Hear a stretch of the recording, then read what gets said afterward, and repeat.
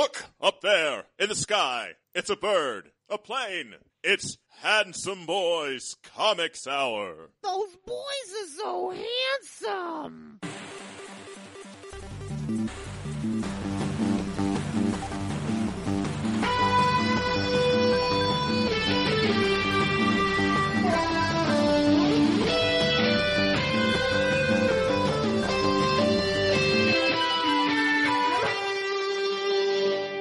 One Gorilla Monsoon. One Bobby the Brain Heenan. One weekly discussion of comics and nerd culture. I'm your host, Robbie Dorman, literature geek and writer. And I'm your other host, Eric Z. Goodnight, professional artist and illustration nerd. And we are the Handsome Boys Comics Hour, your home for news, reviews, slightly antagonistic banter, and much, much more. Will you stop? No. Should I? That was a Gorilla Monsoon quote. Okay. That's what he told Bobby the Brain Heenan. Okay. Rest in peace. Always cheat. Rest in power. Both men. Rest in power. Butt men? What'd you say? I said both men. Oh. Rest in power. I mean, butt men should rest in power too. I mean, yeah, I can't tell people what to do. Eric, how are you? I'm alive. It's a update. Eric didn't die A during relevant update, yes. The hurricane did not kill Eric. The hurricane did not kill Eric. It did damage the power to his apartment and the internet as well. But both of those things have returned. Thankfully so. And now you're living like a civilized man. I mean, relatively speaking, yes. Okay.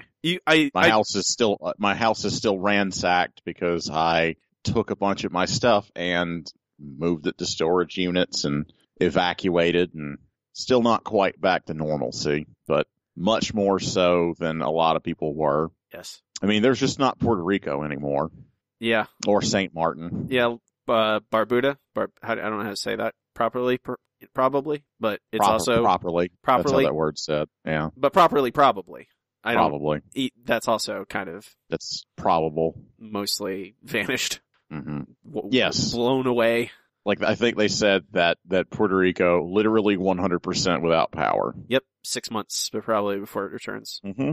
Yeah, that's really rough. Infrastructure again. Yeah, that's awful. And that's a United States territory. That's not a thing that should happen. But I mean, I imagine it's an island. It's going to be tough to get the infrastructure to it.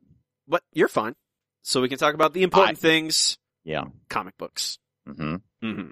You want to do that? We can talk about Rainbow Roads. 2 strikes. No, I'm going to talk about Rainbow Roads. Oh, that's true. Oh, right. I thought you were doing. Okay, got it. I was. Okay. That's Clever. That's a double troll. I got it. I like it. That was good. We can move on to our first segment. It is time for Weekly Floppies. Weekly Floppies is the part of the show. Eric and I will read a selection of this week's books, tell you to buy or do not buy them. This has a couple of the past few weeks in here.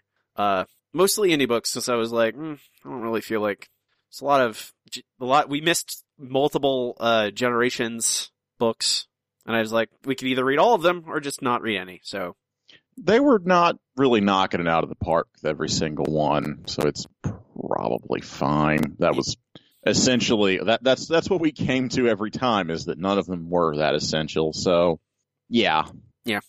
We start with our first book. It is Runaways, #1, written by Rainbow Rowell, art Chris Anka, colors Matthew Wilson, letters Joe Caramagna. From the indie publishing house Marvel. That's interesting.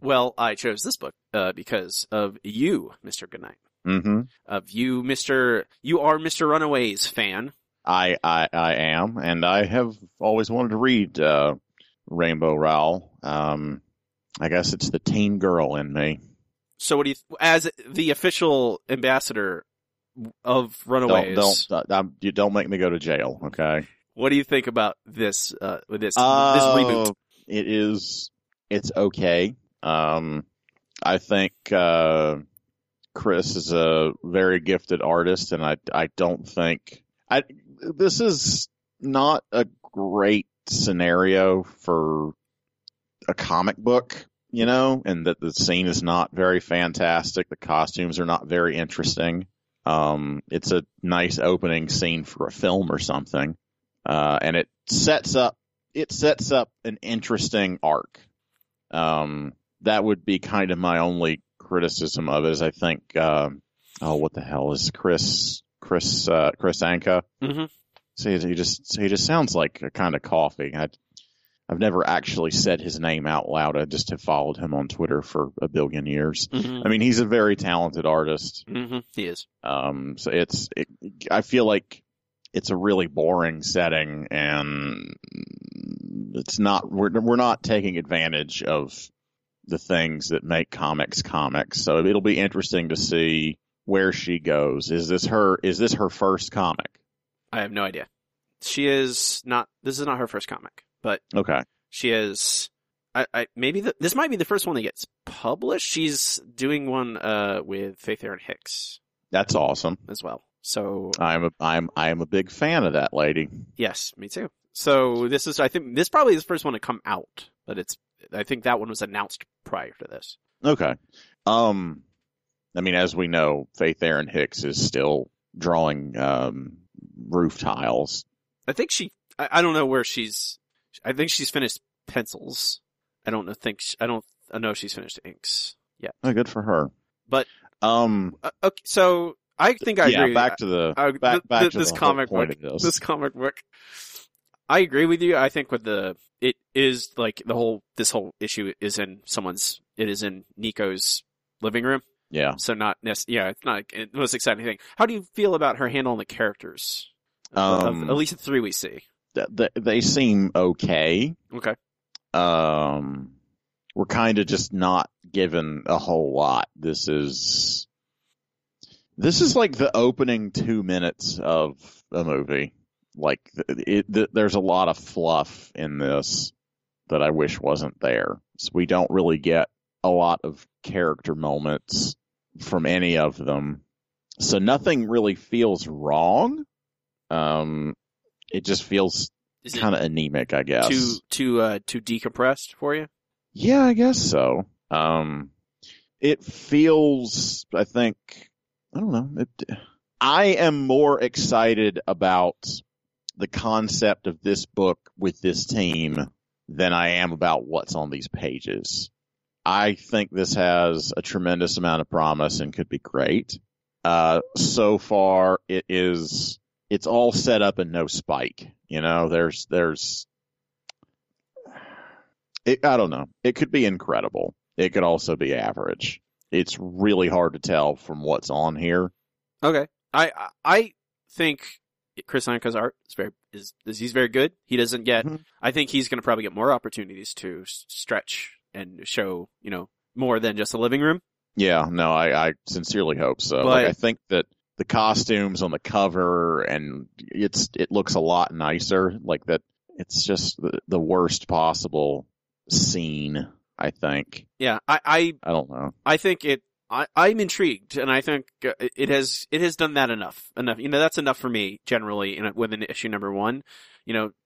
That I'm intrigued. I want to see more. I want to see where this thing goes. I think, we don't get a bunch of them in this, but it does set up a really intriguing plot with these characters, and maybe we'll fix some of my I don't know, make some of the things that in the latter part of the Runaway series, the original one, that I didn't enjoy as much. This is like cutting that out almost. It feels like doing the time travel trick of just like, oh well, what do we do with the series? Because they kind of left a lot of characters in weird places. Not much we could. Oh well, just cut back in time to when things were still weird.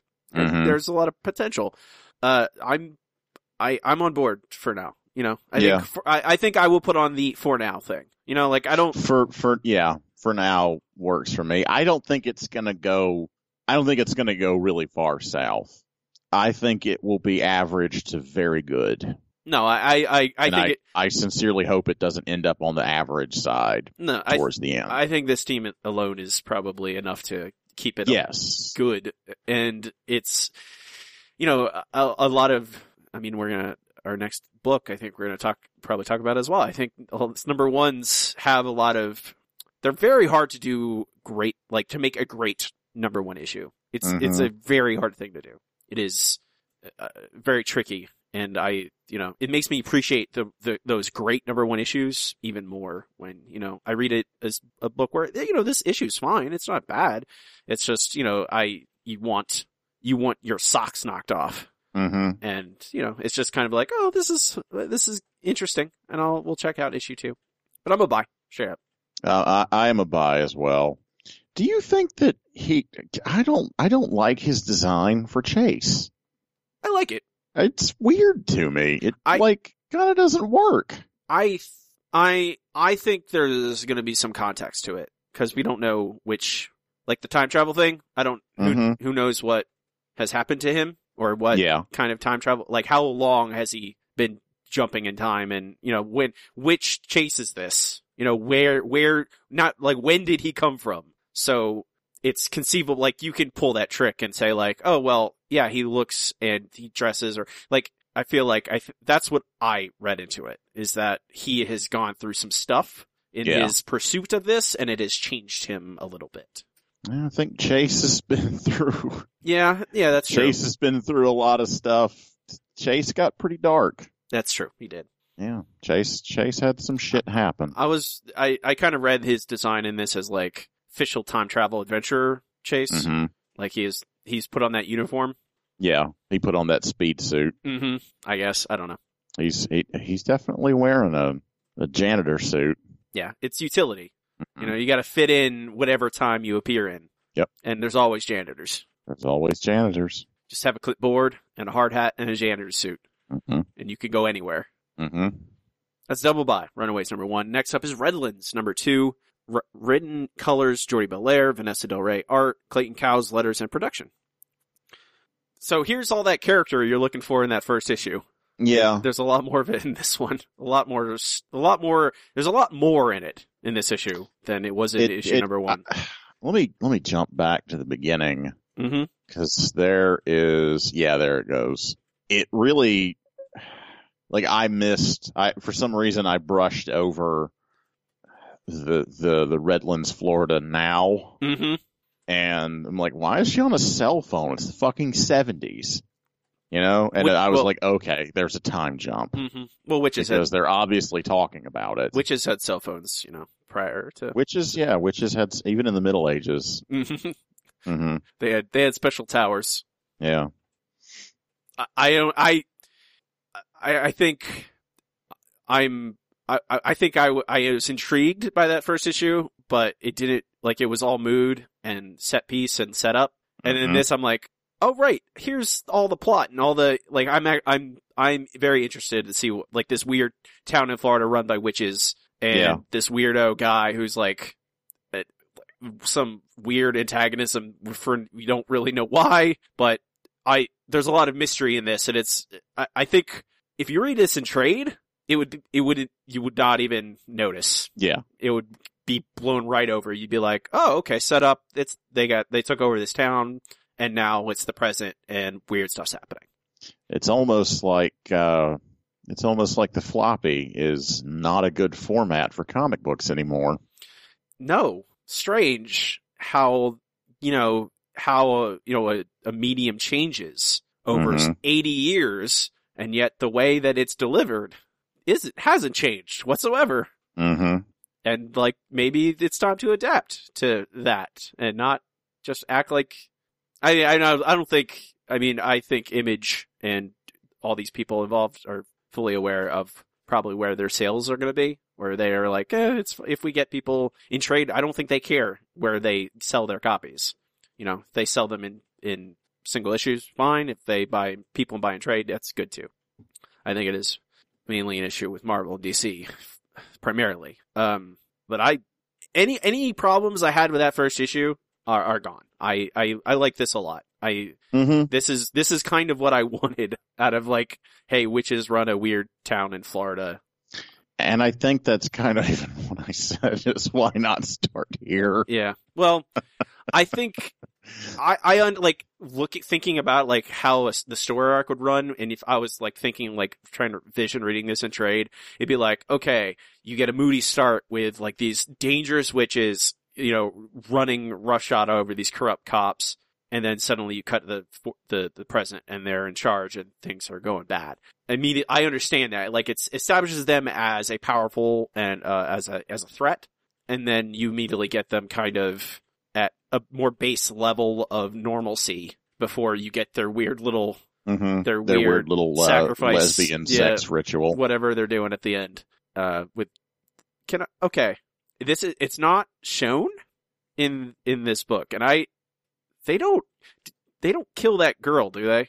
What girl? The cheerleader, I think she's a cheerleader. The girl who was waiting at the thing? Yeah. I definitely didn't read that. Okay. She was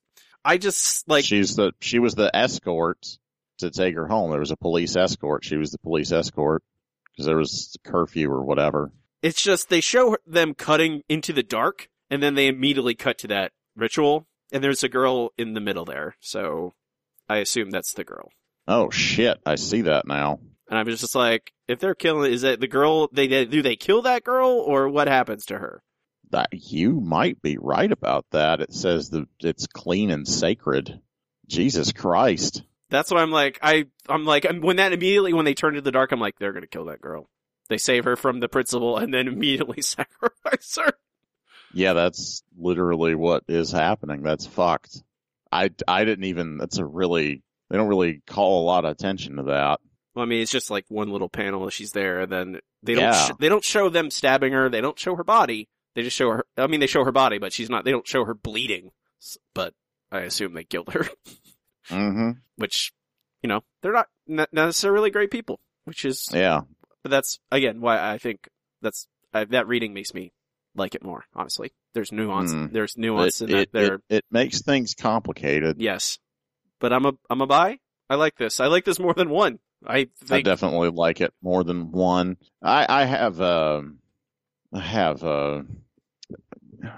maybe a point that I'd like to bring up. Okay, what is that? This feels almost entirely like it was written to be a movie or a television show, and I feel like the last one also kind of had that feeling. Do you think that is just? I mean, and maybe that's just what people have always been trying to do, is they're looking for that big payday of like selling a show or selling a movie or something. Mm-hmm. Because I mean, certainly there's not a world of money in comics. No. So obviously, like, the long tail of a lot of this stuff would mean make a comic that becomes popular enough to be a movie, and then you can both sell the comics and option the movie or the movie or TV show. Yeah. But this feels very much like it's written to be a TV show pilot. It feels way more like that than a comic book. I think that it's easier to think like that now. Like, if you were reading the comic in the 80s, like, if you read Teenage Mutant Ninja Turtles, the original, you don't go, oh, they're writing this to make it a TV show. They're writing this for it to become a multimedia empire to hundreds of cartoons. They did adapt the parts of the Eastman and Laird comic directly into the first movie. Yes. It is like, the movie is, I do kind of look at it. Yeah, I do kind of see it through that lens. But like, if you read like a Chris Claremont comic, no, there's no way. Yeah, I mean, it is a very comic booky comic book. Yeah, it fits that medium and what that is. I think the way we go ahead. The way what? The way comic books are written in 2017. There's a myriad of ways, but it is certainly the way some people. It is certainly, in general, comic books are way more decompressed than they used to be. There is way more, a lot less happens in each issue of a comic book than happened when in the 80s or late 70s, and especially earlier than that. One issue of Superman in the 40s was like 30 issues of Superman today.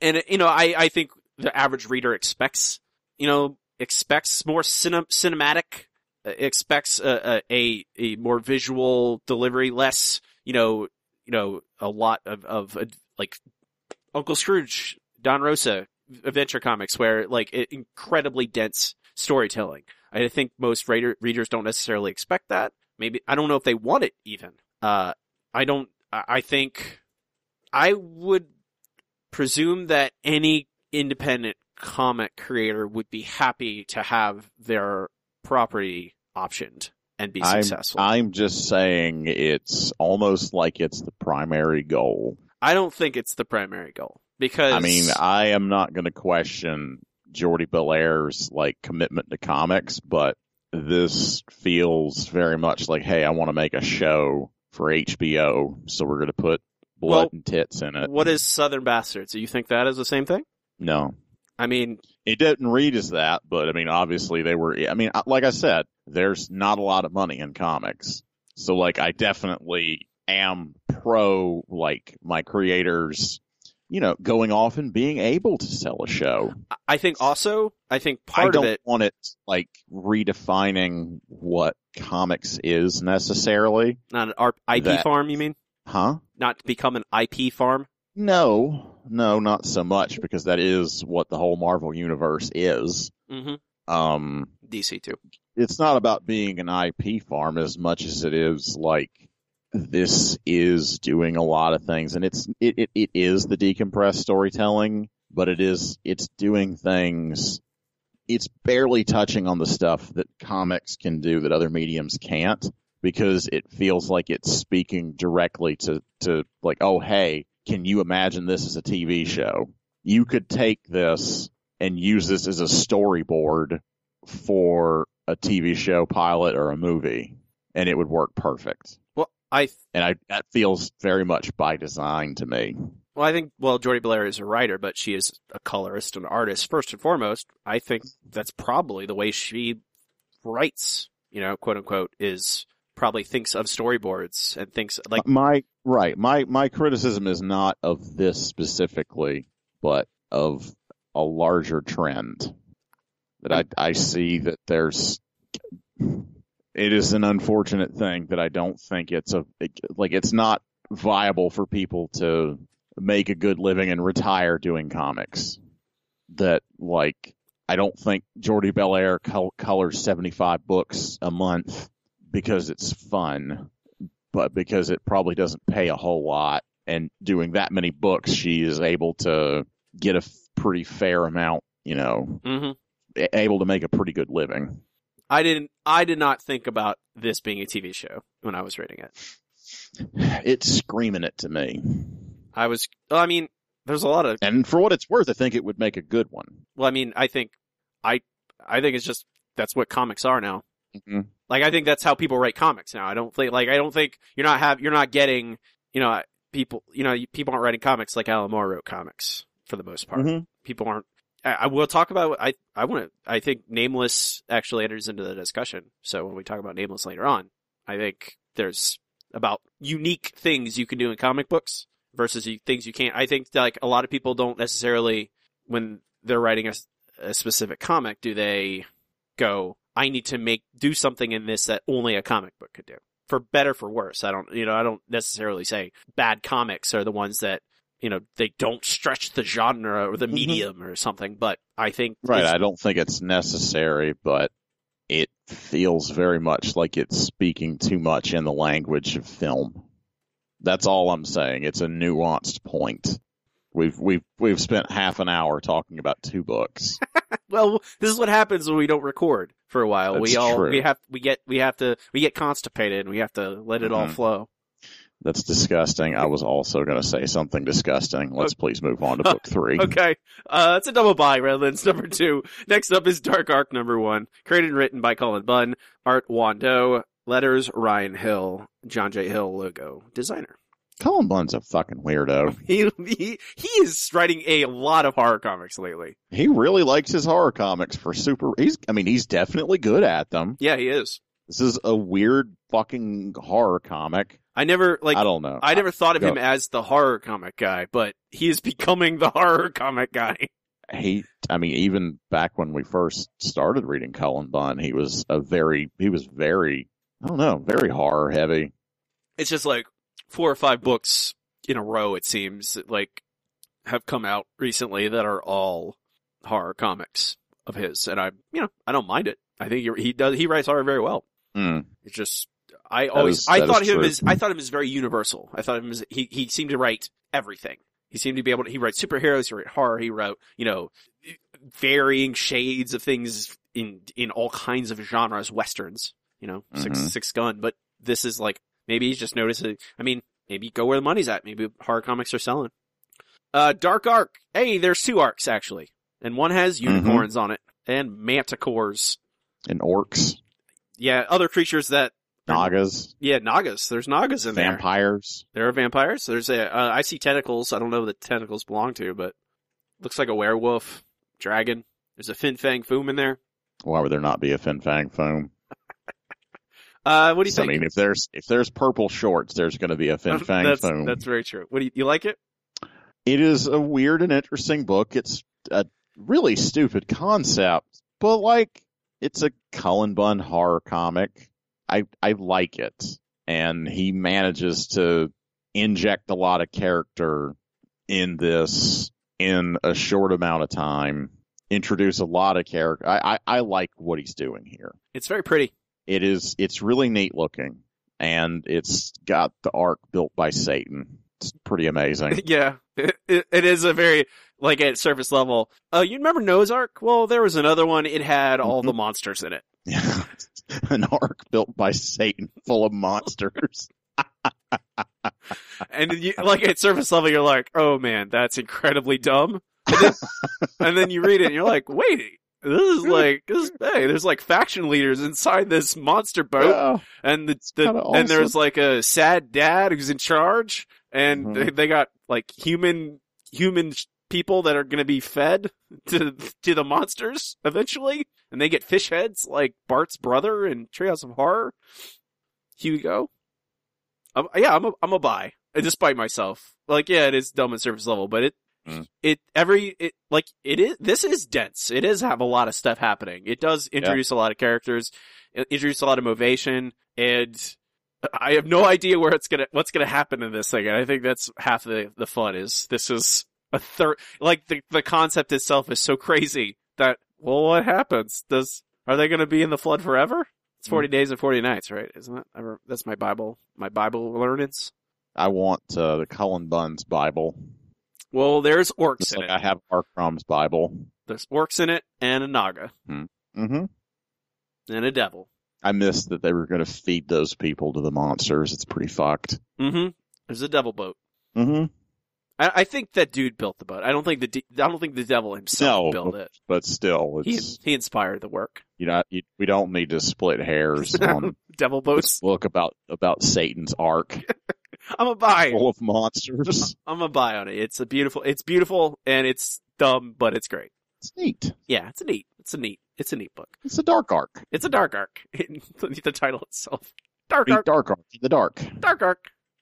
Double buy. Dark arc number 1. Our next book is Lazaretto. Written by Clay McLeod Chapman, illustrated by Jay Levong, lettered by Aditya Bidikar, covers Ignacio Velocente. Designer, Michelle Ankley. How do you feel about a good old Plague book? It's a weird comic. Plague miniseries. Mm-hmm. I like this, I don't like this kind of subject matter, at least in terms of, plagues, and I don't know if this is going to go the zombie route or, whatever this is going to be about. But I think it's interesting that the characters are, they're very simple and, they manage to pack appeal into the characters, but also make the art look grubby and grimy and really get the idea of sickness across. There's, I think, a lot of good in this book, and it's a lot of interesting decisions that I think work surprisingly well together. Yeah, I kind of wish the whole narrative about disease wasn't even in it. I don't think they're going the zombie route. I think I really hope not, because I'm so fucking over it. I think my suspicion is just people, infighting in a quarantine because there's people with diseases and stuff. Although I don't know who else is inside, who's going to be inside that thing with them, but it's 5 issues. I think that knowing right off the bat, it's going to be just 5 issues, not ongoing. It is going to make, it's going to have a concise story. It has an end already. I'm like, I like the two main characters. I think they give you just enough to know them. You know, you have their basic character shapes, and they're both likable. And I remember my first day at college, and it was overwhelming. Mine definitely felt a lot like this. Yeah, you're just like, what's happening? I'm alone. Mm-hmm. What do I do? I guess I'll watch TV with my roommate. I don't know who it is, but we like Futurama. All right, good. The way that they show the bugs, the sickness is really, really effective. You read and it's really gross, but only the second grossest book we read this week. I'm really curious about where this goes. I have no idea. Like, that's what my suspicion is, like, from just knowing, reading other and digesting other fiction that is, hey, everyone's quarantined and bad things are happening, probably gonna eat each other, because that's where it usually goes. But who knows what's gonna happen? I don't know. I think it does a good job of playing out that mystery about how these two characters are gonna survive this. But I'm a buy. I think it's I don't think it's trying to do too much. I think it's a very simple, like, here's these two kids at college, and now catastrophe's happening. It goes after the right things. It's fun.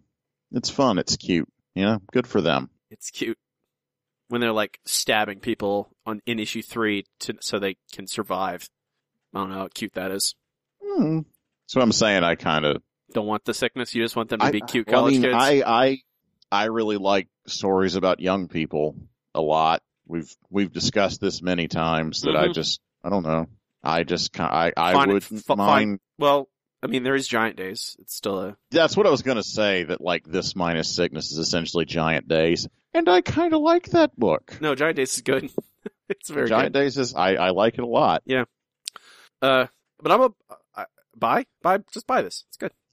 Totes. Double buy, Lazaretto #1. Our last book is Scales and Scoundrels #1, written by Sebastian Gerner, art by Galad, letters and design by Jeff Powell. Some fantasy comic. Some fantasy comic. Yeah, some. There's some fantasy in here.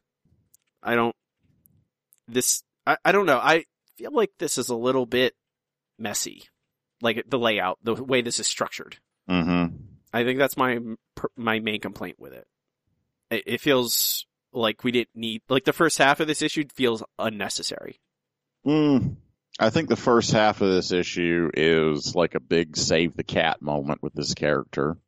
Even down to the literal, like, let me give my last cent to a child and then I'm going to steal food.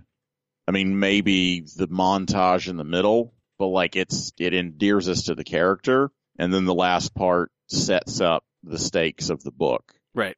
I don't agree with what you're saying, that it feels pretty structured and tidy to me. And in, I don't know, 27 pages, it's like 25 pages, so just a little bit over a standard first issue. I feel like it introduces a lot of characters and sets a lot of stuff up. So I mean, it feels pretty by the numbers to me, you know? Good shape to the story, honestly. I get where it's going. Okay, but do you like the main character? She's supposed to be a little bit unlikable, you know? She's a little bit of a fucker, you know? Yeah. But she's supposed to be, like, rough and tumble. Like, I kind of feel like, I don't know. She's roguish. Yeah. I think that's my source, is that you're right. That is like, hey, get to know her. Here's a save the cat moment. It wasn't effective for me. Like, she's not bad, but it feels kind of just like, I am more interested in the mystery of this weird lady with the fire powers than I am in wanting to root for her, I guess, at this point. And I don't find her that likable or interesting, and the first part doesn't do anything for me other than show me, well, she's very capable. But I mean, I don't know. Maybe I'm just tired of fantasy in general right now. Fantasy comics don't.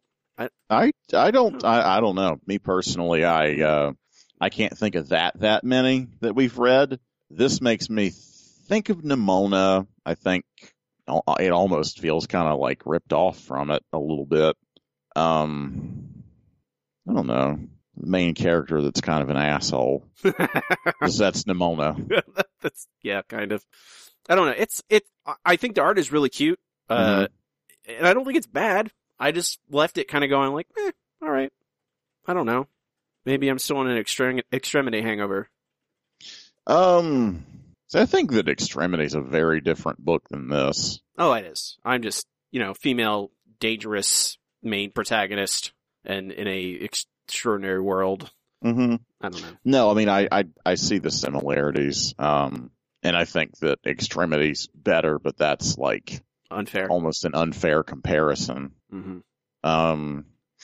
I mean, I would call this book above average, and it's kind of looking for its niche still, because I think apart from that thing about the main character being kind of a jerk, it is pretty, doesn't have a viewpoint perspective or anything. It's lacking something, whether it's a view, there's not a lot of uniqueness to this. Like I said, it essentially feels like a knockoff of Nimona. Are you a buy? I think so. I don't even know if I could mush it up or not. I mean, I guess to be fair, when I really lay it all out, I lay down the case for it, I think I can come down on about 2 out of 5 on the mush meter. I'm going to go 3. Okay. I'm going to go 3 on the mush meter. Okay. So we get a double buy. Scales of Scoundrels #1, mush meter of 2.5. Because I have to be difficult. Mm-hmm. Make it an uneven number. You're really thinking for yourself. Mm-hmm. I'm no sheeple. Mm-hmm. Wake up. Wake up. Think for yourself. Jet fuel can't melt steel comic books. Chemtrails. Yeah. That's it for Weekly Floppies for this week. We didn't read any metal, Eric. Thank God. I would go throw myself into the hurricane. We could have. There's a bunch of it. Do you want? I think we're gonna read that the book with. We should read something. The Joker with the 3 Robins, whatever that is. I forget. The Batman who laughs. Yes, the Batman who laughs. We should totally. We're gonna read that one. We need to torture ourselves. I do hate my own self. I need to give myself pain, so I'm gonna read a comic book that I'm almost certainly gonna hate. But that'll do it. We can move on to our next segment. It is time for Checking In. Checking In is the part of the show where Eric and I talk about what we've been up to, aside from hurricanes. Check in with nerdy things, etc. Eric, you got a Switch. I did get a Switch. What compelled you to buy? I was very surprised when I saw that. I was like, "What? All right." I mean, I like Nintendo games. I still want a Wii U. I want to play Mario Galaxy again too. I fucking love Nintendo games. Are you kidding me? No, I know that, but just out of it's like you didn't go like. It was just suddenly, I bought a Switch. I'm like, oh, all right. What games do you have? I survived Hurricane Irma. So you bought yourself a video game. And I was incredibly stressed out, and I thought I would do something nice for myself. Living through this incredibly terrifying situation. Nice for yourself. Where I literally thought that I was going to lose everything that I owned. So you have video games. Only a couple. What you get? I bought mine on Amazon, where there's a pretty fair supply. They're marked up, $50 or $60 or something, which is not great, but I don't know. I could have bought a $500 bundle from, GameStop. Got a bunch of shit that I don't need. You could have done that. They would happily do that for you. Yeah, but I pay a little premium and get one on Amazon, and I had it in a couple of days. They shipped it 2 or 3 days early. I was playing after a couple of updates. I don't know if I got to play that night or if I played the next day, but I bought myself Mario Kart because there's not a lot of software available. You didn't get Mario XCOM? I am interested in Mario vs. Rabbids or whatever it's called. What Riley calls Mario XCOM. Mario X Rabbids Kingdom Battle is the full official title. And it does look pretty fun. I am interested. I want to say that Mario Kart is exactly the same as your Mario Kart for the Wii U. It has. I think it's literally the same thing, maybe with some bonus content. I don't know. It does have extra. It has all the DLC plus a little, I think, a few extra things, but it is basically just a cleaned up, bigger version of which not many people had Wii U's, so might as well re-release all that content again.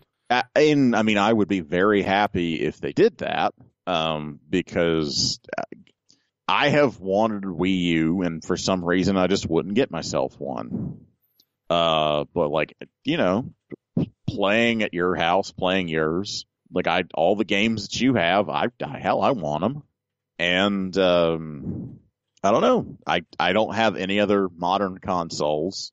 I don't really care about PlayStation exclusives as much as, it might be nice to play Horizon Zero Dawn or things like that. Everything else I can get for my PC if I really want to. Most things I can. It just seemed like a good call. Do what? You gonna get Zelda? I'll consider it. It's not high on my list. I don't necessarily want something that I'm going to spend 150 hours in. And I say that, and the things that I think I've enjoyed the most are, I have 2 demos for RPGs on the Switch, and I do enjoy playing them on the television, but I think I enjoy playing it in the portable mode even more at times, because I can play in bed, I can take it on the go, I can play it on my break at work, whatever. Mr. Eric Z. Goodnight talking about playing games on the go. Mm-hmm. The world is shaken to its core. Hell has frozen over. I mean, all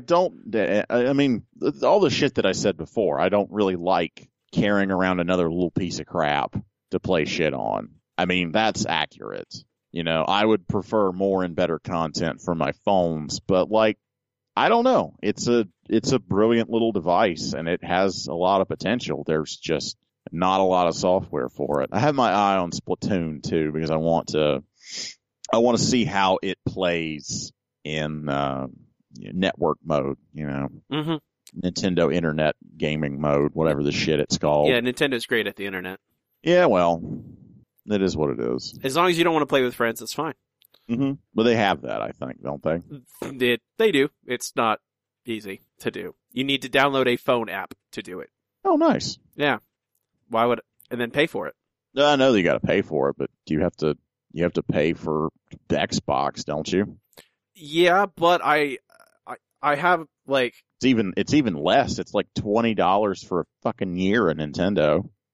It's very cheap. I have messaging things on my phone already. I don't need to pay Nintendo to do what my phone already does. No, I get that. That's what I'm saying. Xbox is self-contained, so is PlayStation. All the networking, there's no friend codes in Xbox or Sony.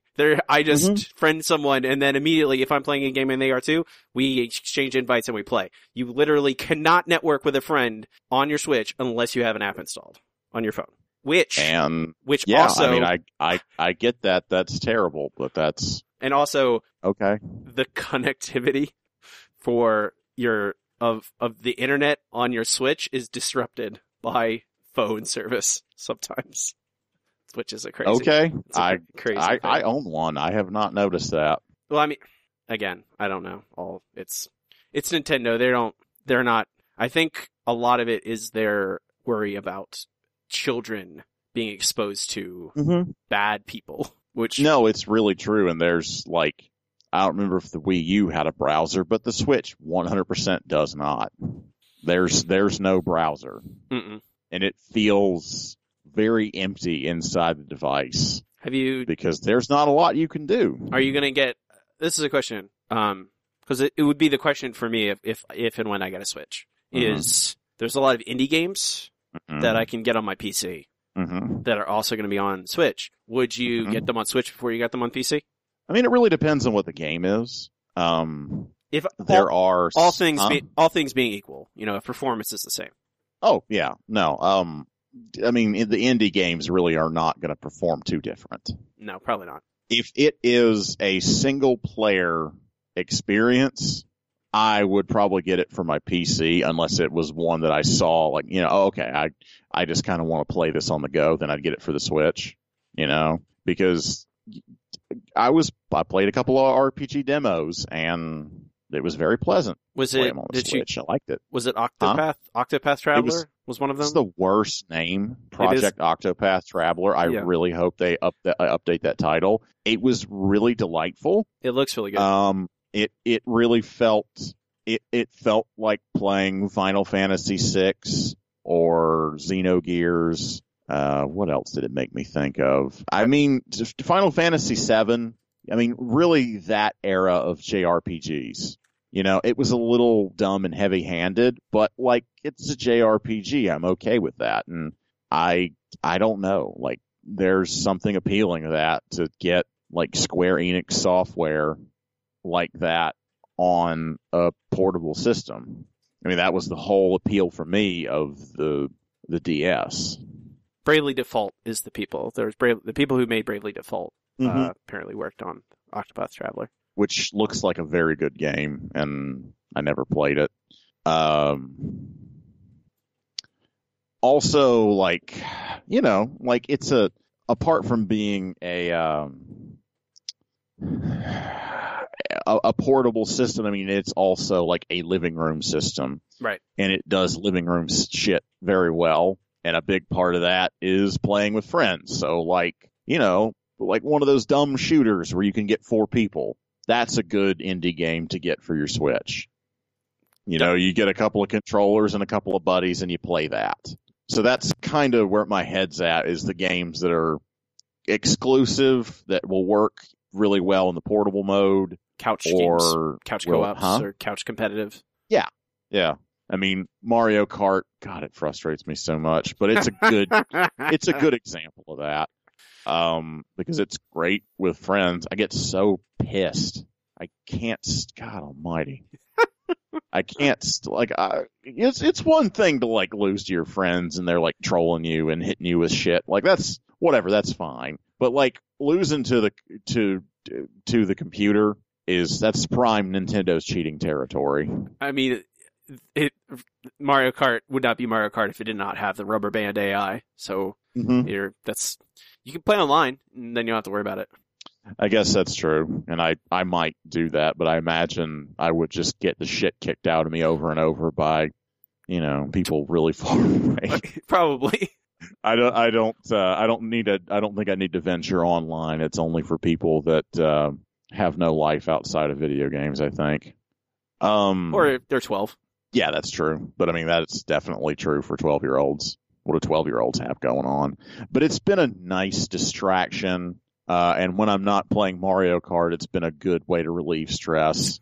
When you're not playing Mario Kart. God, it stresses me out. So, I mean, like, I usually feel fine afterwards, but like, God, it makes me so damn mad.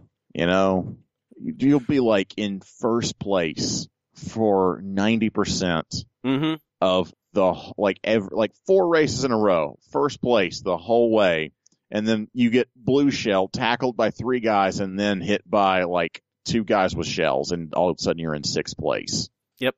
Like right at the end. The secret happened you gotta stay all the time. You gotta stay in second I don't want to do that. You gotta game if you ain't first, you're last. All right, Ricky Bobby. Don't you put that evil on me. I need to watch Talladega Nights again. Good damn movie. I really like it a lot. It's so stupid. I love it. It's very dumb. Yeah, it's great. Well, anything aside from Switch?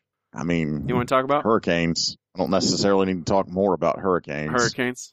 I went to a comic book convention. I heard about that today. I went today. As the day we record this. Did you went to Calgary though, didn't you? Yeah, that was already a ways back. Yep. Yeah, that was the second closest one to you. This one's actually in Edmonton. Yeah. Yeah. It's off of Wayne Gretzky Boulevard. Of course it is. Fucking Canadians. It's a miracle there's only one street in Edmonton named after Wayne Gretzky. It really should. I'm surprised there's not like a dozen that are just. I'm surprised it's not like Georgia and Atlanta with peaches, Peachtree. There's, Beech I'm trees. surprised it's not like Wayne Gretzky Boulevard, Wayne Gretzky Avenue, Wayne Gretzky Street. I'm surprised it's not. That is not there. But, yeah, I went to the con last year. I went to the con this year. It was good. It was enjoyable. It's fun. It's, relatively small. It's not tiny though. It's good enough size. It has a really good, artist alley, and, artist alley is pretty, after you get past all the celebrities, artist alley is basically front and center. So I like that, because that is really the main thing I go to cons for. Just check out art and, see if there's any comic creators there that I want to talk to. I don't know. I got some stuff. I got an original. There's a vendor who was selling original pages, like had whole runs of old Archie comics, whole runs of, like, he had before Frank Frazetta started doing all his crazy, fantasy pinups and all that, when he would, Frank Frazetta shadowed on comic strips, uncredited at the time. And he had an entire original huge layout of an old comic strip that Frank Frazetta did in the 50s. It was really incredible to see. It also was $1,800, so I did not buy that. I did get friggin' quitter. I did buy an original Blondie comic for like $250 for my dad from the 50s. It was like $59. It's really pretty. All the stuff he had was really great. It was mostly old comic strips and stuff from Archie comics and old Sabrina, comics, and a bunch of like whole runs of pages. It was really, he actually had a sketchbook from Adam Hughes from like the late 80s that Adam Hughes sold off at one point. And it was pretty neat to see that as well. But a lot of stuff that I wanted that I could not afford. That's what you do. Yeah. I mean, there were probably millions of dollars of original art that I didn't look through millions of dollars of it. I didn't have that kind of time when I was at Heroes, but there were definitely some art dealers toting gorgeous shit all over the country. Yeah. It's cool, the stuff that exists. It's really wonderful. I mean, we just, me and my wife just walked around and looked at, artists and went through a couple of they're really, maybe just as me, there was seemed to be less of those general crap booths of, here's a lot of toys. We're just a generic vendor. It seemed a lot more of unique people, like selling stuff they made. I don't know, maybe if I just have turned on the blinders for all that generic stuff that I can get online, but I don't know. A lot of good artists. There's great art everywhere. It's ridiculous. We have so much art that we have not hung up on the wall. It's, we try and be a little bit pickier, but I think that's the situation that most people that actually buy art, that's the situation they're in. There's not a lot of wall space. Okay. Actually, if you have a lot of it, I would suggest getting some portfolio books. Yeah, I thought about that. Keeping it in that, so you can, at the very least, like I like flipping through it and saying, oh yeah, I remember meeting this guy and this and this and this. Like it's a souvenir of meeting like a cool artist as much as a piece of decoration for me. Yeah. And I think a lot of it is we are still not settled down in any one spot, and if and when we do that, we'll be more likely to like hang everything we have and then decide, do we need more? Should we get more? Or, cycle things in and out, put stuff up on the walls. My God, my parents are about to move, and my dad has so much framed stuff that it's going to have to get moved around. But that's where we're at, I think. But it's a good con. It's fun. It's, it's a 1 day con. I don't need to go 3 days, but it's still good and enjoyable. And every place has a nerdy scene. There are like 4 cons this weekend or something. All over the country. Yeah. That were kind of I really want to go to Thought Bubble. Yeah. And as well, yeah, Thought Bubble too. A bunch of my bros are at Baltimore. Yeah. This weekend, which somehow was not even on my radar. I didn't realize it was a con that people went to, but apparently North Carolina and like people that do Southern cons, like it's not that far. It's not that far. Right. I often in my mind, I'm misplaced geographically where Maryland is, and it's not really that far away. No. I played Destiny 2. You like it? That's a fun video game. It's like You get a free PC. I got it for PS. It's not out on PC yet. It's on PS4 only and Xbox. I got it for PS4. I will probably also buy it for PC when it comes out on PC. But it is, I don't know. It's much closer to Borderlands now than it was. It is it is a loot shooter like Borderlands. You know, you run around, you shoot monsters, you pick up guns, you go, is this better than my current gun? No. And then you get rid of it. It is better. I'm going to use this instead. It is a lot closer to, even in the first Destiny was very self-serious. Very like, look at our science fiction. Look at our lore. This is all a serious, even though it was very messy and completely structured very poorly. It was a chore to play, like get around in Destiny 1. Destiny 2, they fixed all that stuff. They made it much easier to play, easier to get around in the world. It's that stuff's made, it's all breeze now, which makes the game even better. But also the writing style is a lot kind of less serious, a little bit more flippant. Not as much as Borderlands is. Because Borderlands is completely ridiculous and makes no bones about it. But it reminded me of it a lot. And it's like it's about like, like twice again, it's like half as serious as Destiny 1, but half as silly as Borderlands is. But it plays like Halo, you know? It's Bungie's. They make, you know, really tight, mechanically sound shooters. The classes are really neat. It's a game you play with your friends. That's what a lot of people like. It's best when you play with like a group, but it's not gonna like, or you listen to podcasts or you have something on in a second screen. It's just like, it's like a good relaxing time of just running around, shooting aliens in their head, watching their souls escape from their bodies. Which one of the alien races, every time you kill one, like a little spirit emerges from them. I hope it's like in Jesus Christ, Asagi Yojimbo. It's a little bit like that. Good. It's a little bit. I don't know. It's a fun game. It's way better than I've beat it. The main mission. I got to level 20.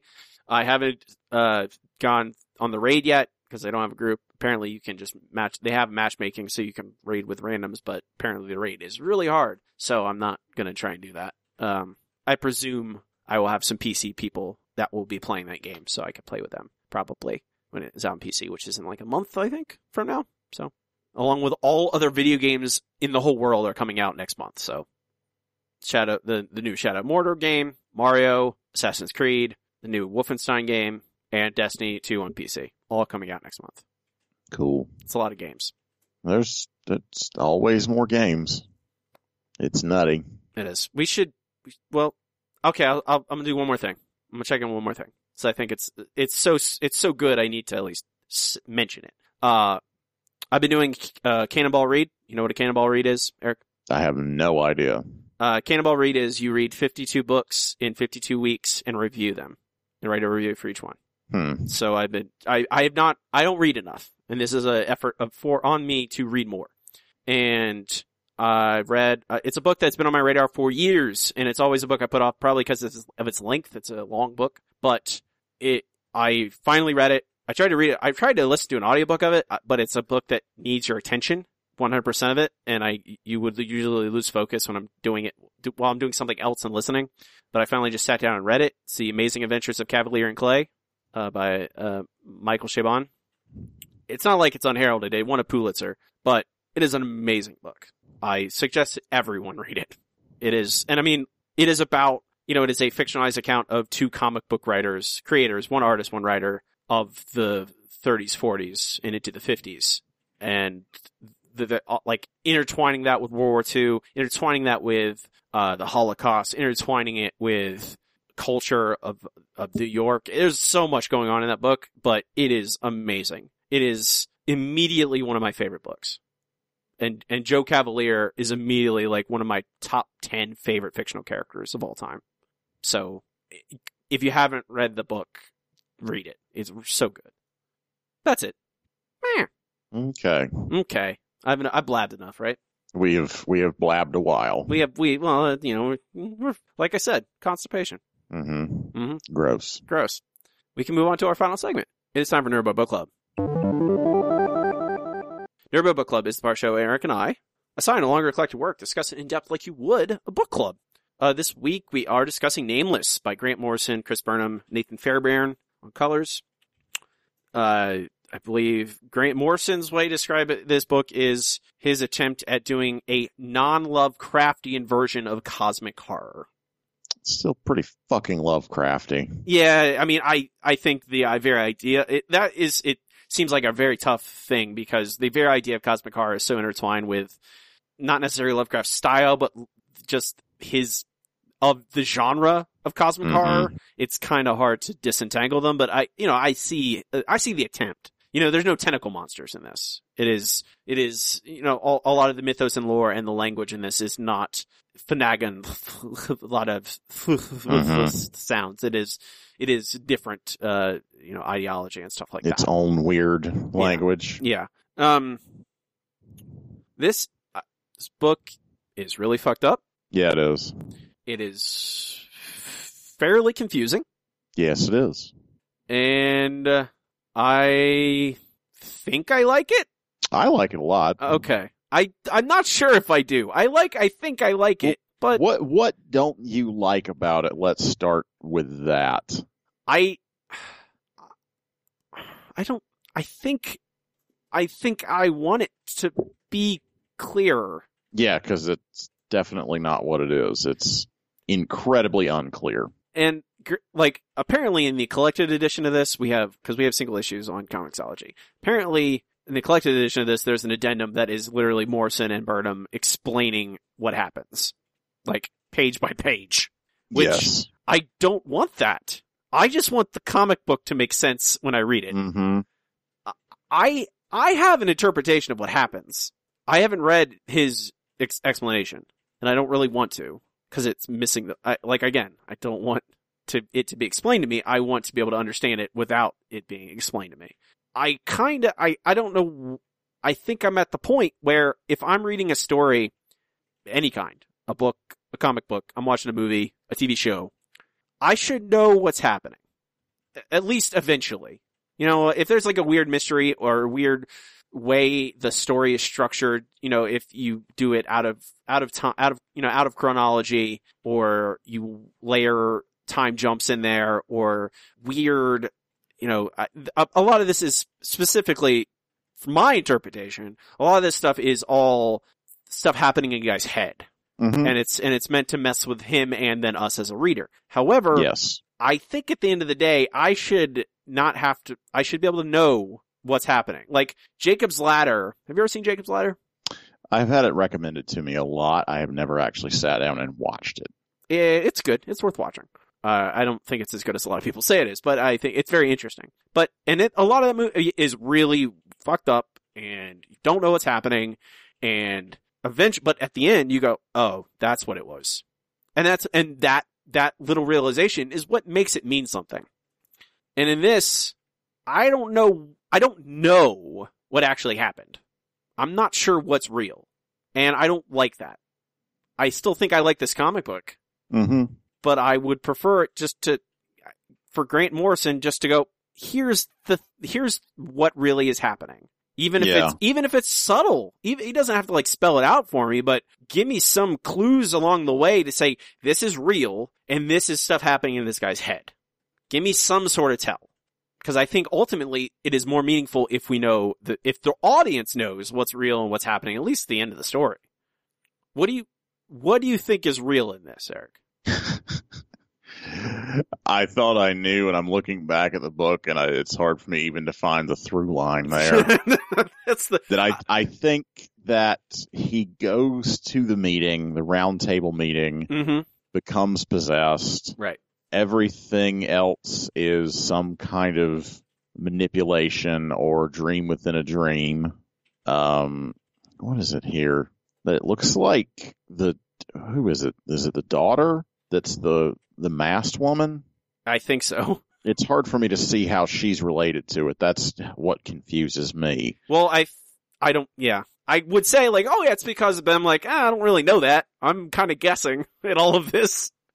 I think it's her. She's all involved in all this because of the fact that she walks in and sees him brutally murdering her father. And he is, I read a thing online of someone which is also all conjecture, of someone going, oh, her guilt is being channeled into him and driving him insane. Her feeling of, or anger, or what his guilt, and it's all echoing back inside. So, do you think that they go into space at all? Is that, no, is any of that happen? I think that's all, some degree of imaginary. It's all like hallucinations, or like it's something that like the entities are like showing to them, that it's all fiction. That's the one way. And then there's, I don't know if there's the other, like I think that's probably true, but I think I like the other interpretation more. Like, as an idea of them going into this giant space, the asteroid that has God trapped inside of it. Yeah. And all of these visions are coming after they go into this prison for God. Mm-hmm. And then basically going in there, like, all of like his reality is warped and he's completely mad and he can't tell what's real and what's not. Yeah. Okay. And I think either one's perfectly acceptable. It is. And the thing is, the only reason I would lean towards, like, I think, the reason I would actually lean towards that one being more true is because the book seems to lean the other way. And it seems Morrison, he likes to fuck with you. So it's just very much like, oh, I'm going to tell him this is probably what's happening. But then actually, and then the last few pages all show the moon having this, showing the asteroid hit it. So the asteroid still came to Earth, right? Or is that also didn't happen? I don't see that it happened. Because the last pages show all the, Earth being in terrible shape and the moon getting hit by it. So the moon gets hit by the asteroid Oin in his vision? I assume so. Okay. I think that all of the things that are happening are just basically from its influence. That it's just like, I don't know, that it's just so powerful, it's affecting everything around it. It's distorting reality or whatever in the shit. So he goes into the room, he kills all those people, gets possessed by the thing. Nameless gets possessed. And then but he says he sees the future. Did he really see the future, or is that just all visions? As I don't know. I don't know. How much does it matter? Because I kind of think that, and this is a total cop-out, that the thing about this, and the thing about like this whole genre is it's about madness and things that are by their very nature so far beyond us as humans, right? That like, you look at Cthulhu and you go insane because it is completely beyond your comprehension. And that's the idea of this. So like it doesn't matter if something's real or not, or it's a hallucination. The whole thing is about like descent into madness, and you don't know what's real and you don't know what's fake, and ultimately it doesn't matter. It's just some fucking ugly end of the world shit. I don't know, like I just enjoy being along for the weird ride on this. It's got a lot of fun, crazy ideas, and I think there's a lot of Chris Burnham art that I don't enjoy, and I love the way this book looks. It is really, it really draws the line like almost too gross for me at some points. Where's parts that are too gross? The dude getting his face ripped off with a hammer. Oh yeah, that's fucking harsh. There's a bit in the background of one scene. I believe there is a man pouring blood from a person's decapitated head into his mouth. Oh yeah, that's pretty early. Yeah, that also not. That's in one of the parts where it shows the billionaire guy and he's on the comm and all those people are behind him, and then it shows him on the drone. Mm-hmm. And it's like, I don't know. it's like when it's first starting to peer into like, oh, we're not reliably being shown what's really happening or whatever. Mm-hmm. I mean, I think I agree. I think this is my favorite Chris Burnham of what I've read of him. Maybe it's just because it pushes him to do more. I think this has, I don't know, stretches him, pushes him as an artist. And when you're working with Grant Morrison, I assume you want to, and it's not Batman, so he's not working within an established universe. He doesn't have to work within any established, DC version of what a character looks like. He can make these weirdos look like whatever they hit both him and Morrison want them to. It reminds me of Quietly and Nick Batara and Manhattan Projects, which are obviously both good. It's very grotesque, and it like, maybe, I don't know, the other things that we've read are like the Junji Ito Spiral and From Hell. I think those are the only other things that could rival this. And the gore, the sheer amount of gore, and people being ripped in half, and weird tendrils poking into things and like that. You were talking about earlier, about Redlands and about it looking like a TV show, and about what things only comics can do.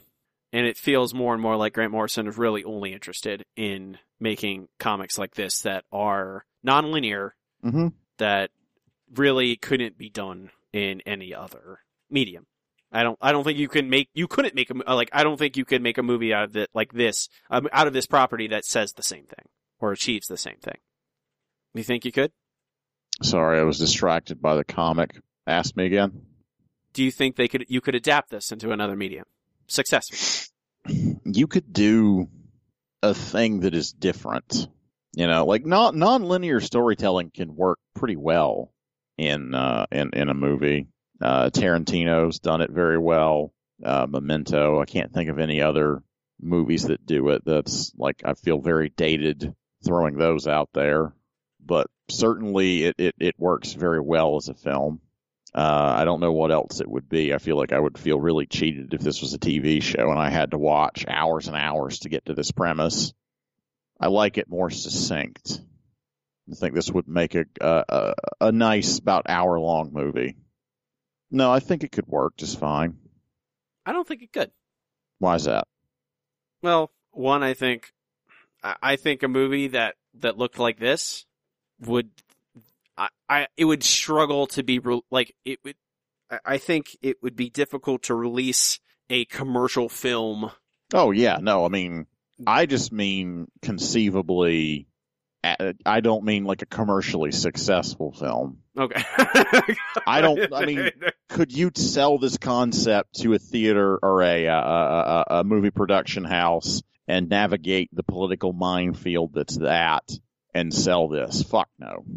I also think I think comic books excel in when you are, in the way it delivers information all at once, and you could, like, there are certain pages in here, I think it's issue 5, or maybe issue 6, where you get the tarot cards, and there's that sequence with tarot cards and this juxtaposition of basically information and iconography and symbols from the different versions of reality, depending on which one you think is real, if any of them are. And the way that those images are juxtaposed on the same page, and the way that those pages are sequenced, I think you could probably communicate that same kind of idea with film, but I don't think it would be the same. I don't think it would be, it wouldn't deliver the information the same way. And I think fundamentally, I think there's good movies about cosmic horror and about, inability of man to comprehend these ideas bigger than himself. But I don't think it would be communicated in the same way that this is. I think Grant Morrison purposely constructs his comic books in a way now, especially in ways that are purposefully obtuse, because he can, I don't know if it's, I think comic books that are structured like this work better in general than films that are structured like this. I think largely because usually, I don't know, I don't keep up with, I've lost track of modern film. I used to watch so many movies. I think the answer was I was in college, so of course I did. But I feel like most films that do are like, yeah, like you mentioned Tarantino, I think, those are like very clear about the slips in time. If not clear, at least it's by the end of the movie pretty much clear. You can understand, okay, that wouldn't work unless it happened before this other thing. But like, I think of like Memento or Irreversible, which both use, weird, time, they're told backwards or, told in weird memory jumps to emulate, emulate different things. They start out and you're kind of struggling to keep up, where this starts out. The narrative feels very straightforward, and then it becomes disrupted, and it unwinds more and more as you get towards the end. It kind of does the exact opposite of what those do. Yeah. This is, I don't know. I saw it's the thing we still need to read. I think, Pax Americana. Mm-hmm. Read all of it at once. And that is also that is Grant Morrison doing the same kind of thing structurally, but in DC continuity with all the stuff he's written for DC and trying to do it that way. This is him, like, is this saying that people, like, I don't know how to get what to get out of this at the end of the day, except, there are these things that are bigger than us. That no matter how much we stretch, we can't comprehend. And humanity is awful. I don't see how humanity's awful from this. I don't know. I got a lot from, it seems like Nameless is trying to defend humanity from, philosophically with this other thing. And he fails because he can't. And then there's, multiple pages of people like committing awful atrocities in mass, theoretically, because of the end of the world. End of the world is coming. I don't know if it was because the end of the world was coming. I thought it was the influence. Like, I read that as it was from the influence of the meteor, not because it was the end of the world. I thought because go ahead. I thought it was because they even allude to that in the very beginning, where they're like, yeah, we have 30 days. And of course people are going to find out. And then when they do, there's going to be chaos and cults and sacrifice. So I thought, of course, and these are the things I'm talking about when I talk about the things I don't like. Those aren't essential to the idea of madness. Those things are essential to me understanding what the comic book is saying. Like, the delineation, the confusion between, are these people on Earth being influenced by this asteroid? So they're normal, okay people. But because this crazy otherworldly thing is there, they can't handle it. Or is it just them going crazy because the world is ending and they can't, the clarity in that, I don't think disrupts the greater idea of there is madness and this book is spiraling out of control. That seems like a very fundamental idea of, like, is the book talking about humanity at all? Because I saw a lot of people online talking about, like, that was very essential to the book, is like humanity is bad kind of idea, where we barely hold on to what makes us, like, what is good about us. We can't hold on to that in catastrophe. Like, multiple people I saw online, critics, talking about that. And I don't know. And I think that's important. That's the thing that's so stupid, though, is, like, certainly people are problematic, but, like, that really is not the case. No, at all. No, I agree. I think that very idea, like, of any book, like, pushing people are bad and we are bad, it's very tiresome. And it's lazy. Like, it's not, there's plenty of good people who do good things all the time. And that's why I felt like it was part of, I don't know. I don't know if it is. It felt like it to me that it was pushing that at times. And even if it's not like, oh, they were just acting by themselves, even if it is like, oh, it's just this greater thing makes them go crazy and kill each other, like, it's basically humanity can't control themselves when exposed to anything. We are so small and weak and pointless. And I don't find that exciting a statement. you know, I think I appreciate this book because of Grant Morrison's, you know, willingness to stretch what the comic book can do, and is so willing to do that, and is not afraid of just, hey, I'm Grant Morrison. I can basically make any comic book appear because I'm Grant Morrison. You know, someone will publish my comic book. So I do this thing. And I appreciate that. And I like cosmic horror. I just want, I want to know what the book is saying. I want the theme, the ideas in it to be concise. And I think you can explore madness and still at least say exactly what you're saying without. So I feel like I'm perfectly satisfied with just being shown a weird narrative and a messy ending. Right. Do you, and it's just a fucking crazy thing. I was going to ask you. And I like it for that. I was going to ask you that because it reminded me of Jodorowsky comics. Yes. It reminded me. I think you can draw a direct comparison to his work. It feels absolutely like Jodorowsky, Morrison channeling him and a couple other people to make this thing. Absolutely. And that's always a thing that works for me because I like that nutter. I don't think I told you this. We were driving through town and we saw a restaurant that was called El Topo. Oh, nice.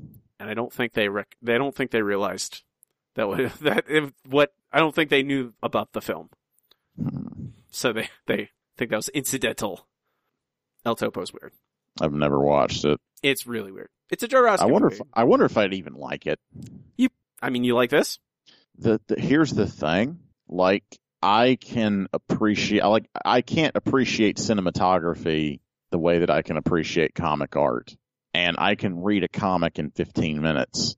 I don't want to watch a boring-ass, pointless movie for 3 hours. I wouldn't call El Topo boring. Okay. I don't like it, but it's not boring. Things are happening. I kind of feel like my bar for movies are different. Like you can show me a weird comic I would never want to see like a Mad Woman of the Sacred Heart movie. Would have zero interest in that. You know, maybe a Meta Barons miniseries I would watch. The Meta Barons is just so fucking nuts. And I think that there would be, it would be fun to see like the action scenes in that. I'm of all things, I think I am kind of surprised that someone hasn't tried to do that yet. The Meta Barons. I think it's unsellable is the problem. I don't think you would do it as is. You would sand down a lot of the weird edges on it, but there's a lot of do a Game of Thrones style series. Exactly. That's what everyone wants. It is. I think that's the reason I'm surprised because it has a lot of things similar. Like it has like those, bloodlines and, these really force of will characters that you slowly empathize with, even though they're kind of crazy weirdos. I think if you sand into the edges of Meta Barons, it would actually probably be a very compelling television show. Mm-hmm. I do think you could take a lot of the core of what's there and make a much better narrative out of it. Jodorowsky never lacked for ideas, just he's an undisciplined drug addict or something. I don't know. Who would you suggest Nameless to? Oh, good Lord. Crazy fuckers that I suggest Jodorowsky to. Because that's probably Lovecraft fans as well. Grant Morrison fans. I think it plays well with all those audiences, If someone's like, oh man, Animal Man sure was weird. I liked all the weird shit in that. I'm like, well, have you seen this weird shit? Fans, so weirdos, basically. Oh, God. Don't you know a lot of weirdos? I know you. Yeah. I think that's... I don't know. I can't recommend this to anyone. It's just so gross. It's so gory. Like, I can't, like, it's so narratively obtuse and so purposefully obtuse that I couldn't just go to, do you like a good comic? Here, read this. I have to go, I have to put a lot of disclaimers on the way and say, it's really gory, and it's really gross, and it doesn't always make sense, and it's not really too concerned about letting you know what's going on. Yeah. But I mean, those are also the reasons why I would suggest it. Like, all those reasons are what makes it unique. Because there's nothing else like this. Especially coming out in the year 2017. Or 2016, 2015. Like, there's not a lot of people putting out comics like this. You know, I think it uses the medium more than most comics do. And I always can applaud that. You know, there's, like we were talking about it earlier, there's plenty of comics that look like they could be TV shows. This one is actively trying not to be. It seems very much like, no, don't even think about it. This is too hard. It's not worth it. Anything else you want to talk about it, Eric? Anything popping out? No. That was a good, fair amount of discussion. About eye monsters? Some eye monsters in this. So definitely some eye monsters. No, thank you. I don't want any eye monsters on me. Keep them guys away from me. Eric wants eye monsters. Mm-hmm. I'm okay with them. He likes eye monsters. I mean, you beholders, they're eye monsters, aren't they? That is true. I think I would classify a beholder as an eye monster. I would say pretty accurate. Also, a Keiko demon from Doom. Also an eye monster.